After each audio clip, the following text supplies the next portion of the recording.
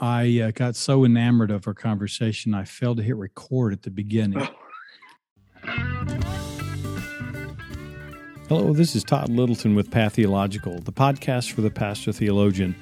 We're a podcast that explores the intersection of life, faith, and thinking theologically.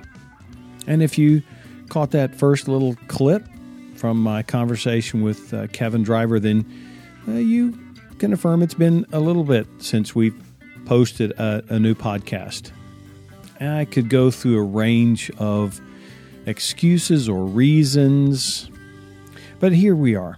And I'm glad you're listening. And I'm going to say up front, you're a great audience, and you stay with me even in those long, dry spells.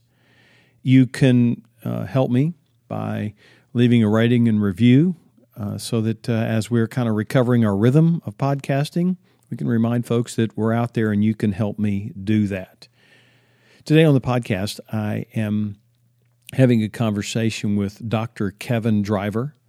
In the intro bit, he gives some descriptions of who he is, what he does, and so I'm going to forego that. Instead, I'm going to tell you that what I found interesting was Kevin interacted with me on Twitter, which was really the evocation of this particular conversation, is that thinking through a theological, ethical framework for healthcare. And it all started when my friend Marty Duran, host of the Uncommentary podcast, which I suggest you listen more often to him than me, and he was telling me some situations related to some healthcare things that they have going on, and I just couldn't believe that some of the ongoing wider cultural conversations that are taking place, we still haven't addressed the healthcare issue all the way back to when then Hillary Clinton, First Lady, was working to see if we couldn't address some of our healthcare issues. And here we are all these years later, and we are not much better off. And so how should Christians think about healthcare? That is, providing it and sourcing it, and how to view their own and that of others. So what better to do than have a conversation with a cardiologist? And that's exactly what we did. So here is my conversation with Kevin Driver, and we'll have some notes on the other side. And again, thanks for listening. Hello, this is Todd Littleton with Theological, the podcast for the pastor theologian. We're a podcast that explores the intersection of life, faith, and thinking theologically. Today on the podcast, I'm glad to have Dr. Kevin Driver. Now, listen, folks, the mic has been a bit dusty. The equipment, I'm having to kind of get readjusted to hitting the buttons at the right time. And so I'm glad that someone who's never been on the podcast is willing to venture back into the interwebs of podcasting with me. So, Kevin, thanks for being on today. Yeah, thanks, Todd. Now, when I've met Kevin, like this Zoom is the first time I've ever seen Kevin other than his avatar on Twitter. And so I had cause to tweet something out, and Kevin responded and then offered to come on and talk about, as a physician, as a cardiologist and a Christian, to talk about a theological and ethical framework for talking about healthcare. So I want to know, Kevin, can you tell us a little bit more about yourself? That way folks can kind of set the stage a little bit about why in the world would a pastor think it's important to have a cardiologist on the podcast? Sure.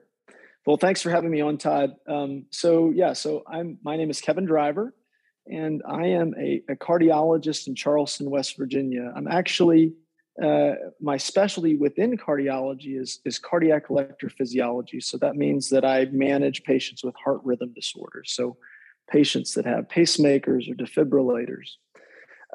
My background and how I've kind of gotten connected with you is through many people on Twitter who are involved in SBC life. So I grew up in Eastern North Carolina, a town called Greenville, and I went to a Southern Baptist church there. Was baptized at the precocious age of 6, and spent most of my childhood there in that community and in that church. And then at that point moved to southeastern Pennsylvania in the suburbs of Philadelphia.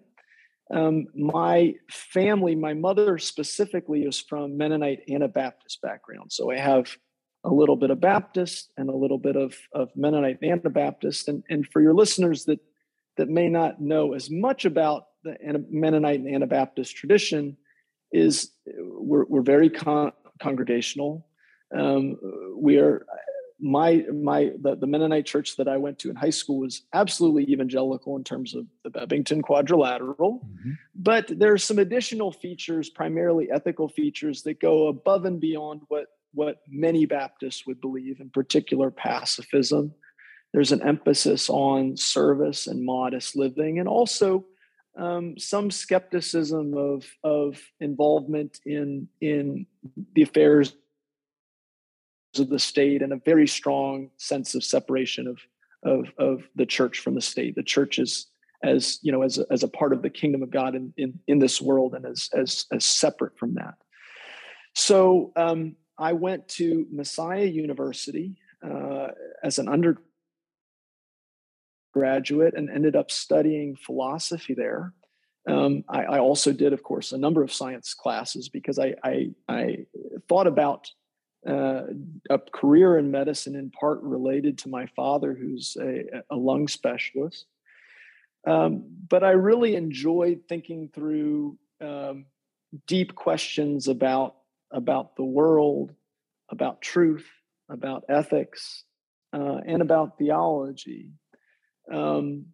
So after college, went on to medical school at Columbia in New York City. So a very different kind of social environment. I had classmates from all over the country, from all different backgrounds. And living in New York in your 20s is wonderful. There's so many fascinating, diversions.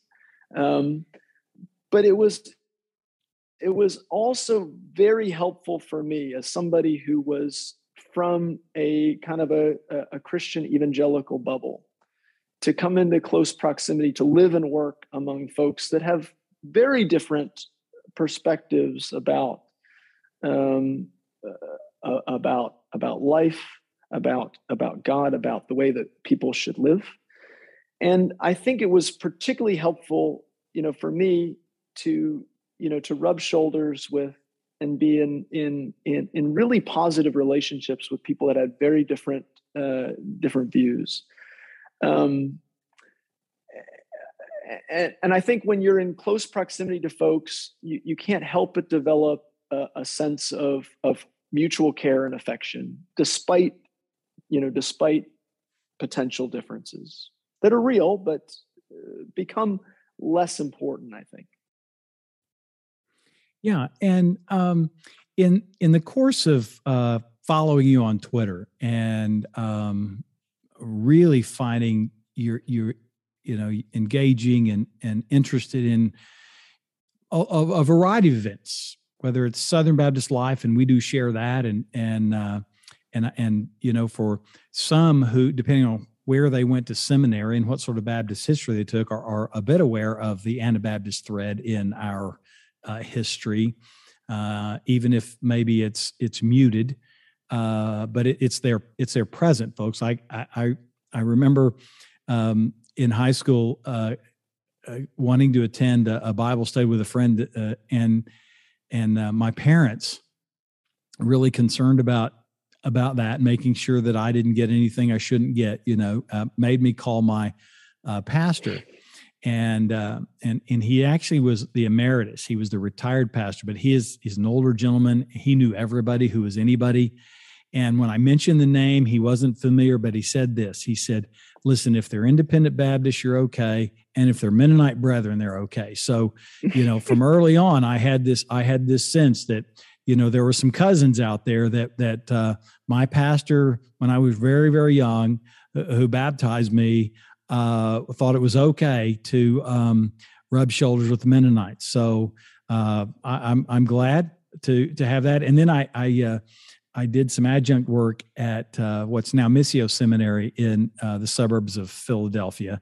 And I met a young lady, really sharp, bright, working on her MDiv. And she actually was leading in a Mennonite church. And we maintain a friendship to this day. And that's been, 15 years at least. So I'm appreciative of that particular aspect, what you bring to any conversation about issues of life and how to treat life. So all that to say that I noticed that and I think you've noticed that there's been some erosion of confidence and trust in medical. I'm going to say medical experts, because I would think that a cardiologist qualifies as a medical expert, particularly in a field that is important to all of us. And I've also at the same time sensed an erosion in trust in pastors, depending on what a view they have and their confidence in medical professionals. So what do you think? What do you think some of the causes for that erosion are? Yeah, the last several years have been pretty eye-opening, and I'm not sure that all of this is new, and I think that there may be fractures that are laid bare by the circumstances that have been there all along. What I've been disappointed with in the pandemic is a reality where churches all across the country are representative of their communities, and so you have teachers, you have engineers, you have office workers, plumbers. I mean, all kinds of folks are in our churches, and that includes doctors and nurses. And I would like to think that having brothers and sisters in Christ that we know in our local church body would give us a sense of confidence in their expertise and their guidance that you might not have for people that you don't know on a regional or national stage, for sure. So where this was illustrated to me this year was in my father's church. My father's been very active in the life of is a Mennonite congregation in southeastern Pennsylvania for decades. He's served on the board of elders and on the church council. And so, people know him, whether he's, best friends with everyone or not, but they certainly are acquainted with him. They understand him to be a person of integrity. And, he's worked for a local hospital, for all the time that he's lived there.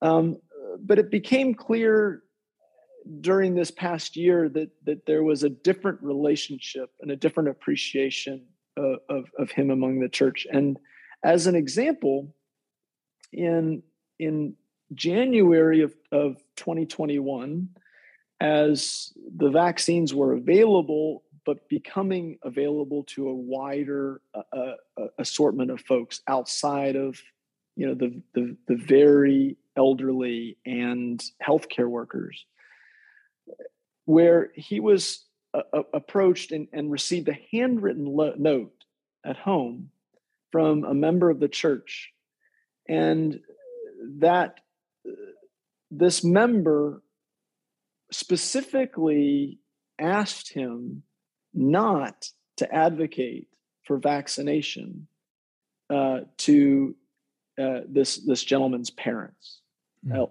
older parents, right? And there wasn't anything threatening there. There wasn't any insult or there was nothing rude, but it was a recognition of, hey, you have specific expertise and specific knowledge, and I don't want you to be a source of expertise in this, church community specifically. So I would not have necessarily expected that, and my father's had very frank discussions with many folks in his church, including folks in their 50s, 60s, 70s, and he's advocated for public health measures and vaccination out of really concern for their health. And it I think to him has been disappointing that it doesn't seem like that has been able to break through for a lot of folks, not for everyone. And of course, this is just one example. I don't know. This is not like so I don't know how widespread this kind of a attitude is. But I would hope that the people in all across the country in evangelical churches, there are doctors and nurses, and they are going to have a very similar theological framework as everyone else. And, they should care about the health and well-being of their brothers and sisters in Christ. So I just don't know why the trust hasn't been there for medical professionals in churches. And that's not to say that there's no trust. Right. But I don't know that it's there to the degree that it could be. Now, interestingly, there have been some surveys that suggest that a lot of evangelicals have a lot of trust in their pastoral leadership, which is good. But I don't know that always that pastors are in the best position to be giving health advice. And that's fine, right? That's not what you're trained to do, right? So even pastors that are advocating are advocating on behalf of other sources of expertise, basically. Kevin, when you were talking about the situation where it seemed as though doctors or healthcare professionals weren't being trusted as much, it was a little baffling, especially about health issues. And then you remarked that it seemed to be statistically that there were still a good number of people who trusted their pastors. But you noted importantly that pastors aren't healthcare professionals. And so while we want people to trust our pastors, we probably aren't wanting to rely on them about, is my gallbladder functioning properly? And so what we found here, what I found here, and as I've got friends across the country who pastor, that the trust that you're describing seems to be, from my vantage point, I trust you if you agree with me, more than it is sort of a blanket trust by virtue of your vocation or calling or standing in a faith community. And what has puzzled me is that from my side is that we probably as pastors should be actually advocating for our health professionals. That is, when we reach the end of our expertise or our experience, and sometimes we overestimate both of those, we probably should be pointing to professionals like yourself, who it does take a lot of years to reach a level to be able to say to someone, let's talk about a pacemaker, let's talk about a defibrillator. We're trying to make sure you can live as functionally a healthy life as possible, as long as possible. And so we should actually, especially we who've frequent at hospitals to visit parishioners with a variety of health concerns. We never have in the past gone into someone's hospital room and raised questions about the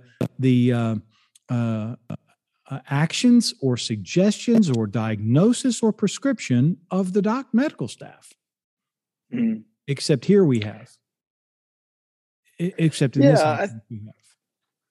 I think that's a great point, Todd. I've thought about this some, and I think when you're seeking advice from other people, and this is true, I think, in medicine, in spiritual life, with your money, with education. I think there's 3 factors that you look for in terms of who are you going to get advice from that you can trust. Number 1, you have to be knowledgeable. You have to have expertise. But what's interesting is in our current informational age, you have Google, you have resources that are unprecedented, I think, in human history. The knowledge that we have at our fingertips. So it's not that you don't have knowledge available. It's what do you do with that knowledge? And so that's actually wisdom, right? And that is not something that you necessarily learn in school, right? Right. So, I mean, there are really, really, really smart people who are just not practically oriented in terms of how do you translate what you know into action.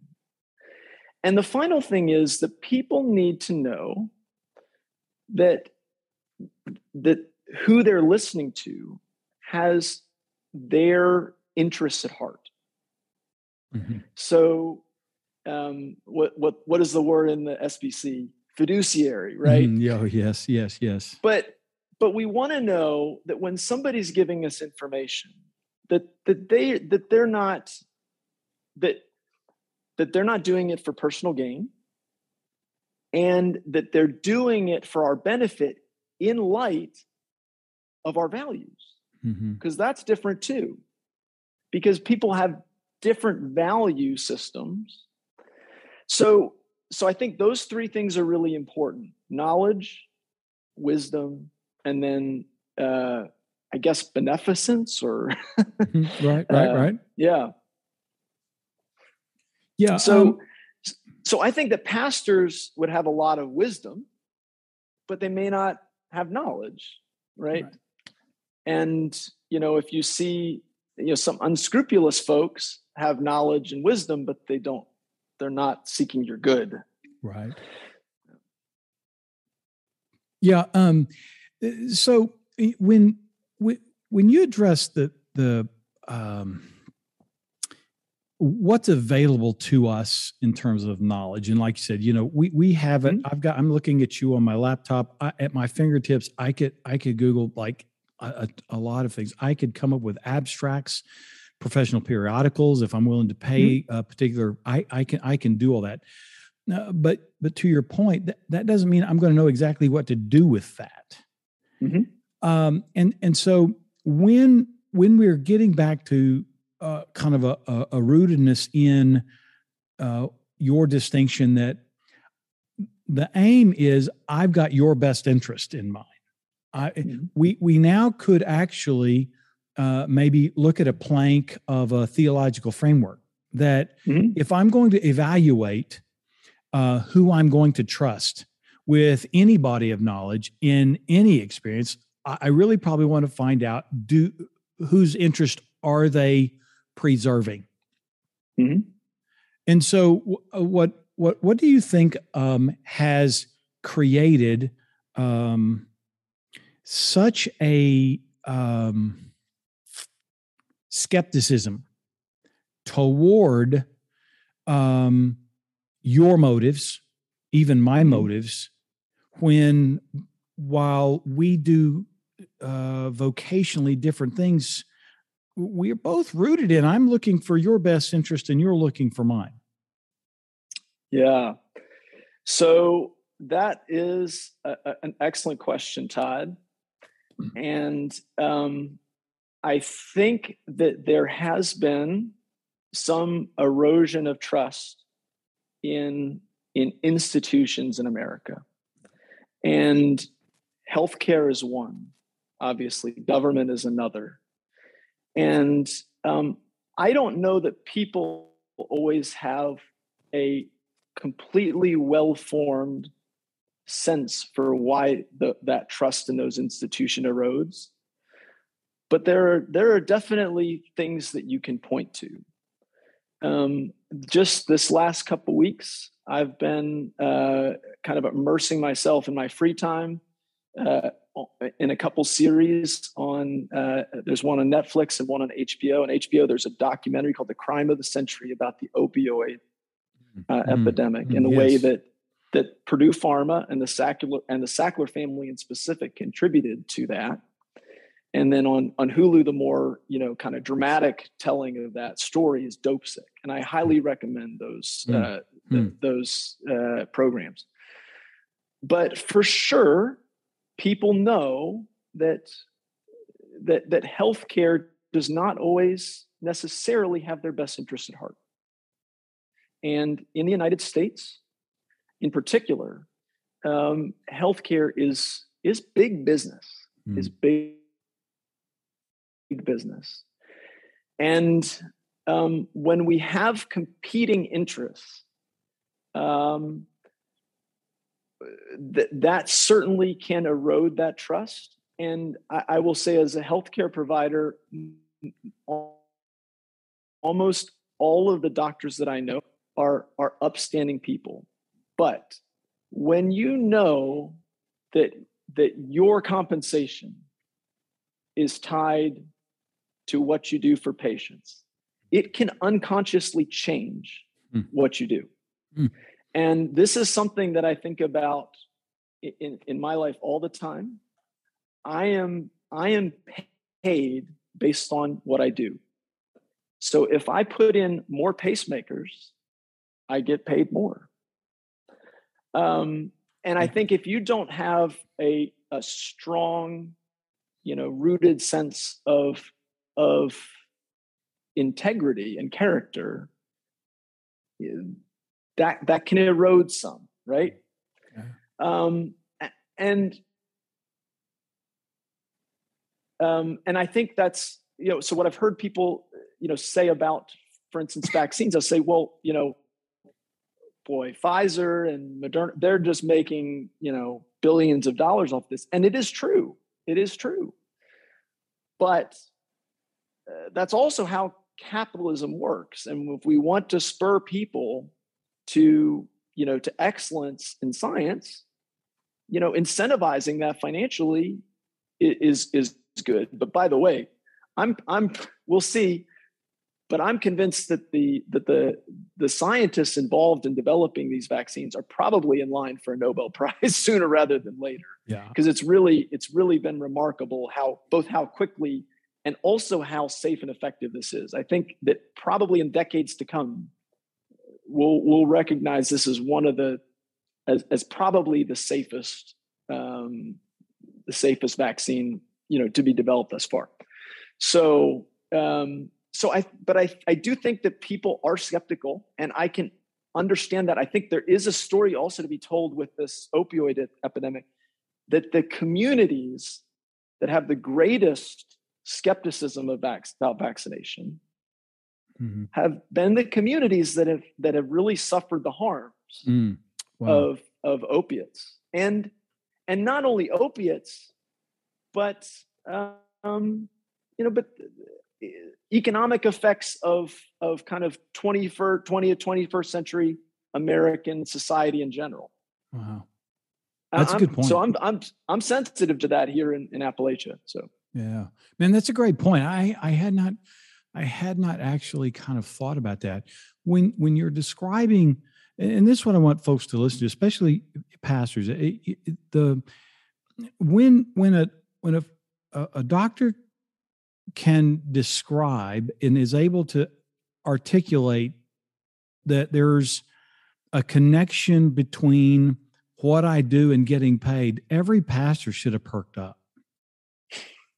Because we have to admit that oftentimes the things we need to say aren't said because we're fearful of our financial well-being. So it's a bit of a there's sort of a common tension that though the direction it works is different, it's still a matter of if I'm interested in you and I'm refusing or failing to offer the better advice out of fear that you might not like my advice. In turn, you might not want to tithe next week, and you might want to go to another church. It's going to impair and adjust my sense of how well I want you to be. And so before pastors get on their high horse about big doctors and medicine in America being big business, we probably need to temper that arrogance a little bit with the fact that we've all sat in positions where the risk of giving some of that wisdom that we know to be true and trust and would give to anybody if they had less to give, we're jeopardizing that person's well-being. Because they're actually coming trusting we're going to give credible, wise, hopefully spirit-led advice. So I think that one reason I wanted to raise that is where I sit as a pastor and observing kind of some of the high-profile instances where vaccines have been undermined, they've been ridiculed, they've been mocked, scoffed, and where emotional arguments have been used to undermine logical and more credible evidence. We have to be careful that we aren't actually subverting someone's well-being, and so I think that tends to, if a theological plank is our concern for the other's well-being, the ethical plank is to say what action are you going to take as a result of that, no matter the risk. And so when you had mentioned a theological and ethical framework, that might not have been exactly what you had in mind in tweeting, but in our conversation, those seem to be two pretty significant planks. Yeah. Can I ask you a question, Todd? Yeah, sure. So as believers, what is our obligation ourselves to our health? In other words, do we have an obligation to care for ourselves? Sure. I think that at root, if depending on how someone wants to kind of interpret it, but if the stage is going to be set that I want you to be as well as I want to be well. If I don't want to be well, then I don't care if you're well. So certainly from one aspect of love your neighbor as yourself is I certainly don't want to deny you an avenue to the best healthcare available, especially if I'm working to have it for myself. And that's been my reflection, Todd, that it's an argument that's somewhat out of silence. Right. Because the command of love your neighbor as yourself implies that you care for yourself. There's an implied selfishness that's not bad, that's appropriate. Right. And the other passage of this is just is in kind of a drive-by in Ephesians 5. It says, nobody ever hated his own body, but fed it and cared for it. Right. And so there's this implicit sense that we are going to take care of ourselves. And in a lot of the discourse among people that are, I think, trying to be very responsible in the pandemic in terms of public health precautions. It was about masking initially, and now about the vaccine, it's been about love your neighbor. Mm-hmm. And I don't deny that that's an ethical consideration, that healthy people that are getting vaccinated so that they can't be infected and then infect others. I think there's an undeniable element of that. But what hasn't been portrayed that I think is from my perspective as a healthcare professional is that in almost every situation, over the last 2 years, the most real threat to somebody's health has COVID-19. Mm-hmm. And so in medicine, there's two ways to think about risk. One is called absolute risk. And absolute risk is the chance that you will get severely affected by some disease, or for instance, the risk that you could have a heart attack is in a year, maybe your absolute risk is 1%. But there's another way to think about that in medicine, which is relative risk. And so some interventions will have a significant benefit for a condition that's pretty rare. So as just kind of an example, so say you're a healthy 25-year-old. You say, well, my risk of getting severe COVID disease and ending up in the hospital is 2%. Now, I don't know. I'm just using that as an example. Right. I don't know if that's actually the percentage. But if you have an intervention that decreases that by 75%, now your absolute risk after that intervention is 0.5%. Mm-hmm. Now, for most average people, we don't think about that, the difference between 0.5 and 2%. Those both strike us as, well, really, really unusual, right? But it's a pretty dramatic change, especially if you're talking about thousands, if not millions of people. Mm-hmm. And so the numbers start to add up there.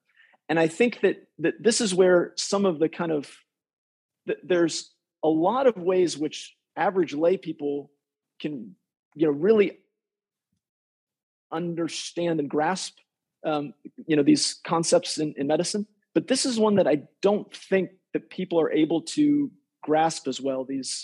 The differences between, uncommon or unusual events. Mm-hmm. So I would have appreciated if the talk about COVID and vaccination was, oh, you're healthy. Yeah, it's unlikely that you're going to get sick, but it could happen. It mm-hmm. really could happen. And you really should strongly consider, getting vaccinated for yourself. Mm-hmm. So. And that's a good point, because we have probably tried to think about it as a way to encourage consideration of the other, and we have not heard that much.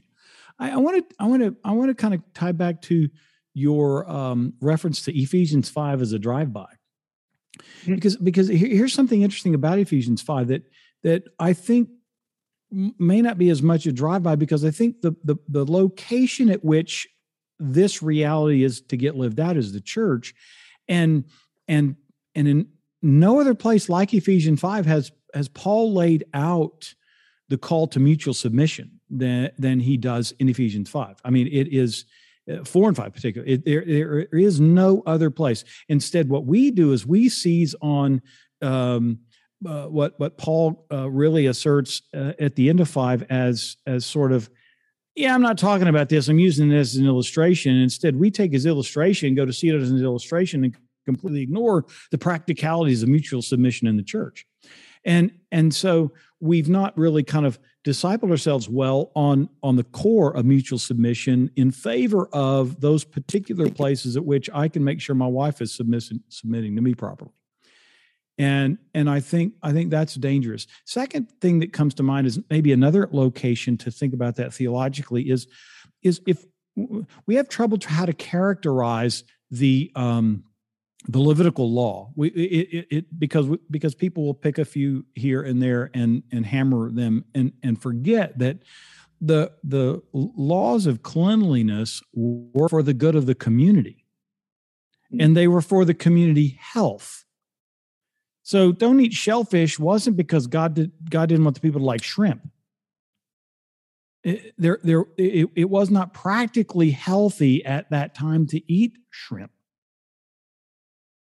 So those laws that get kind of construed in a particular way, as if to say, "Man, I can't do all those things," is overlooked as being, listen, God's actually saying, take care of yourself. Take care of your health. Why no pork? Well, right now it's not really healthy for you, even though we've got a fetish with bacon here. It's yeah. So yeah. Yeah, I'm sorry to interrupt you there, but in Proverbs 3, there's an illustration of a personification of wisdom. Mm-hmm, yeah, and the illustration is that wisdom, in their right hand, they hold health and life. Mm-hmm. And in their left hand, they hold prosperity. Mm-hmm.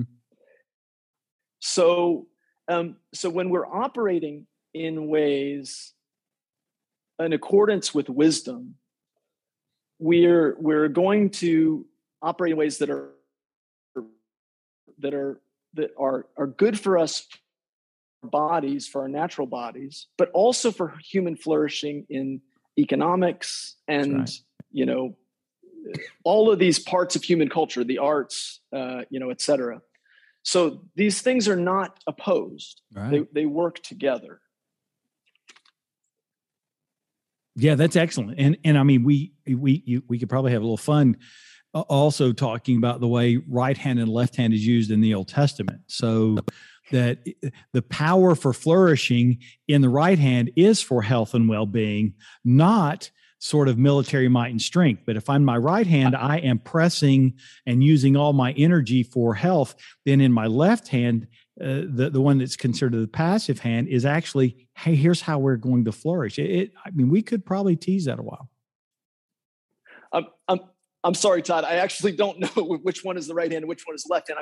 I was simply saying that the illustration was they held both too. I don't know. And sorry. That's all right. We can go back and look. I can always correct it in the notes, but it still works. That it still works that the relationship between human flourishing and not is actually the well-being of the other person, yep.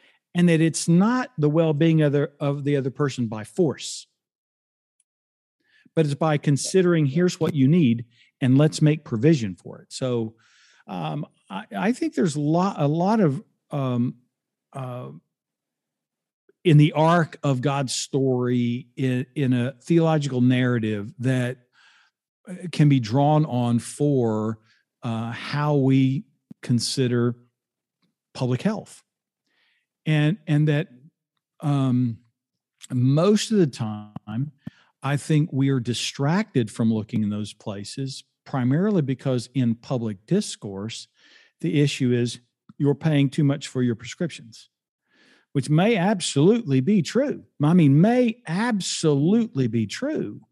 Yeah. But if we're driving that conversation less about the financial exorbitancy and more about the health of the person, and that their health now is related to how much they're having to spend, we can work from the vantage point of what's better for you, and not better because it's better on your pocketbook necessarily, although that is a health issue. We can, as pastors and Christians, really kind of go to seed on healthcare as being a really significant area. I mean, listen, I know that some people prefer to take Jesus's miracles or signs in the New Testament and make them vehicles. But there's no indication whatsoever in anything that Jesus ever said that somehow diminishes the fact that he healed people. Zero. He was concerned about their health and well-being. So it's a little interesting that we might not be, for the sake of the person and only for the sake of what it's costing me.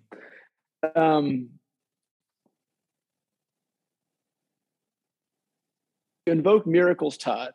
Mm-hmm. I wanted to address one other, aspect of kind of thinking about life and health that could be helpful for an audience that has, that's involved in pastoral ministry. Mm-hmm. And I'll give you a kind of an example that I've dealt with at a number of different times in my career. Mm. And it is a scenario where a family member, often an older family member, is hospitalized, and they have a very severe acute illness. And, death is a real possibility. Mm-hmm. And in many times the person is being supported, perhaps with a ventilator, perhaps with, dialysis, which does the work of the kidneys. Perhaps they have a heart pump. And that person may or may not even be able to participate in making decisions about themselves because they may not be conscious or able to think clearly. And what I hear from many people with a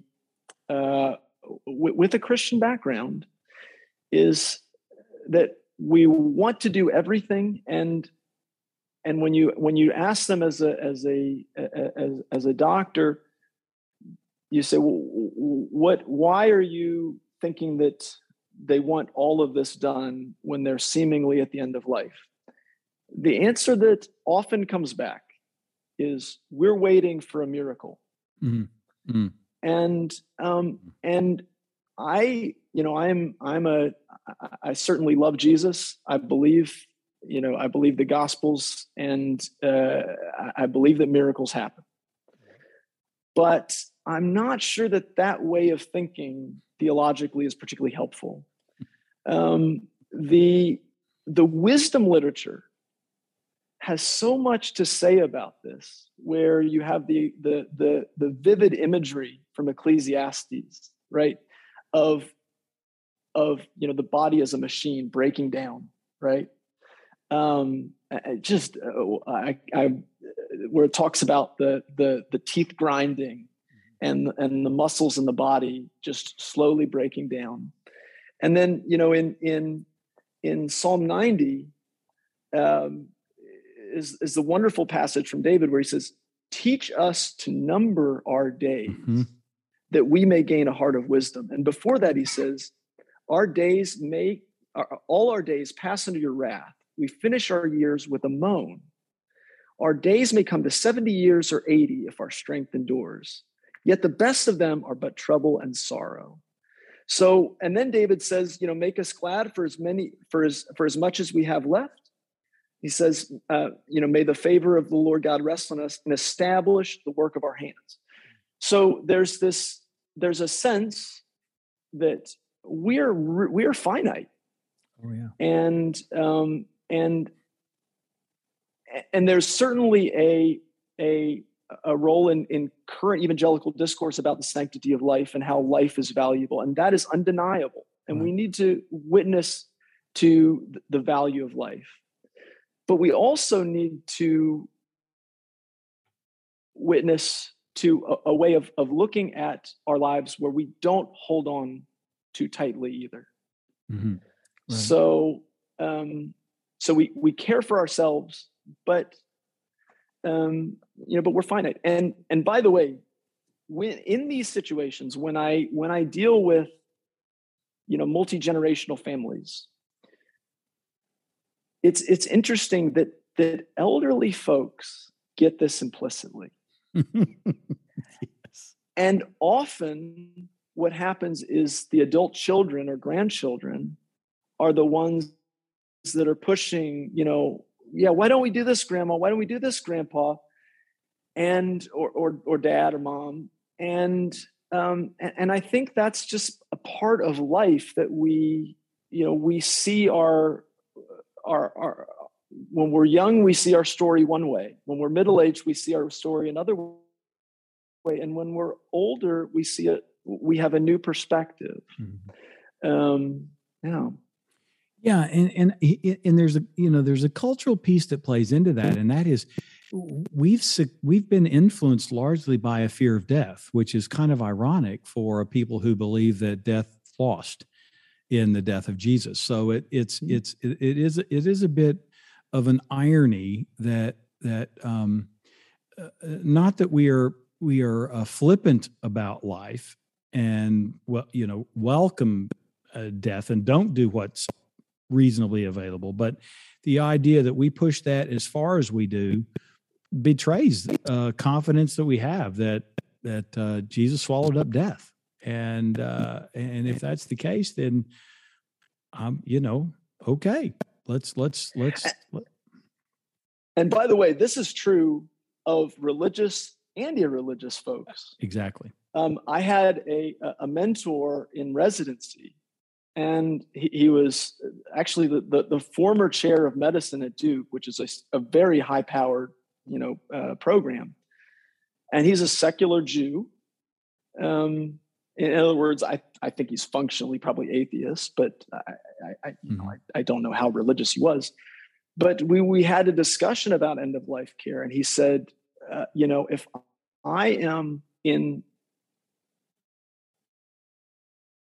unable to express myself and communicate, if I'm in pain, if I'm immobilized, I want you to do everything, because I believe that when my life is gone, that's it, extinguished, right? And so his basic argument is something is better than nothing. Mm-hmm. Right. But even with folks that are secular, thoroughly secular, again, life and especially pain and suffering, grinds you down to the point where you recognize that your life is coming to an end, and people in these situations, it doesn't feel as, it is tragic, but it doesn't feel always tragic. Mm-hmm. I will say, there's kind of a natural sense of that. Yeah. Well, the issue of holding out for the miraculous is a I have to be careful. Obviously, I think miracles are possible in reality, but I think the way we frame them as though on this side of the resurrection and the giving of the Spirit, that those things are actually outside interventions. And I'm not sure that we probably shouldn't phrase it more supranatural as opposed to supernatural, because in the realities of the kingdom, those things are natural. They just aren't natural to our experience and frequency of their occurrence. But those things happen within the natural. And that's to say that with the incarnation and then the giving of the Spirit, God's actually kind of invaded here and now. And so in the already not yet aspect of the kingdom, those things are a reality present. We tend to kind of think that I'm kind of waiting on this external thing. No, that came. It's here. So when Jesus was doing that, he didn't say, "Wait a minute, I'm going to go get what I need and I'll be back."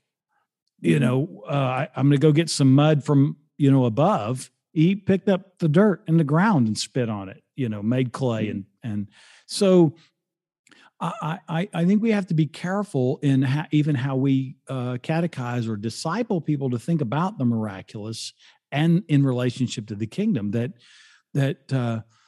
if we think something's going to happen, then we have to also accompany that with the realities of the kingdom that are present, which takes us all the way back a little bit to the beginning. That if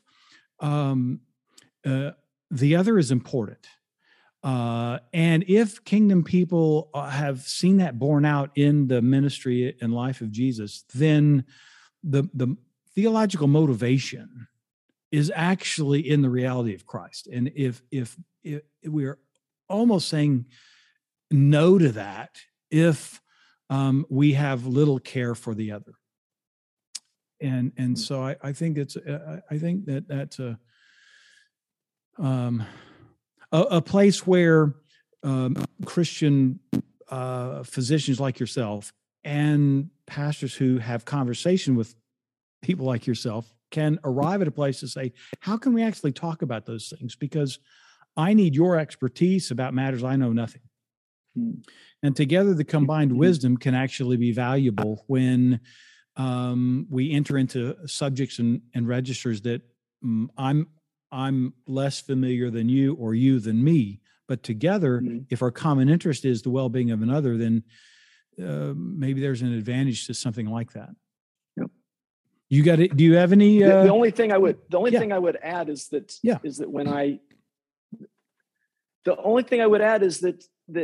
when you see miracles in the scriptures, they are supernatural in that they don't obey the laws of physics and nature. Yeah. But they don't fall outside of a bigger narrative. Right. And so you don't, there are very few miracles that are totally extravagant. Right. It's not like this trippy hallucinogenic, you don't have that very often. I mean, there's maybe a couple, scenarios where it's something just to be blown away, but it's actually in service of a bigger narrative. Oh, sure. And so, related to this, and I think that people look for meaning, in their health too, where,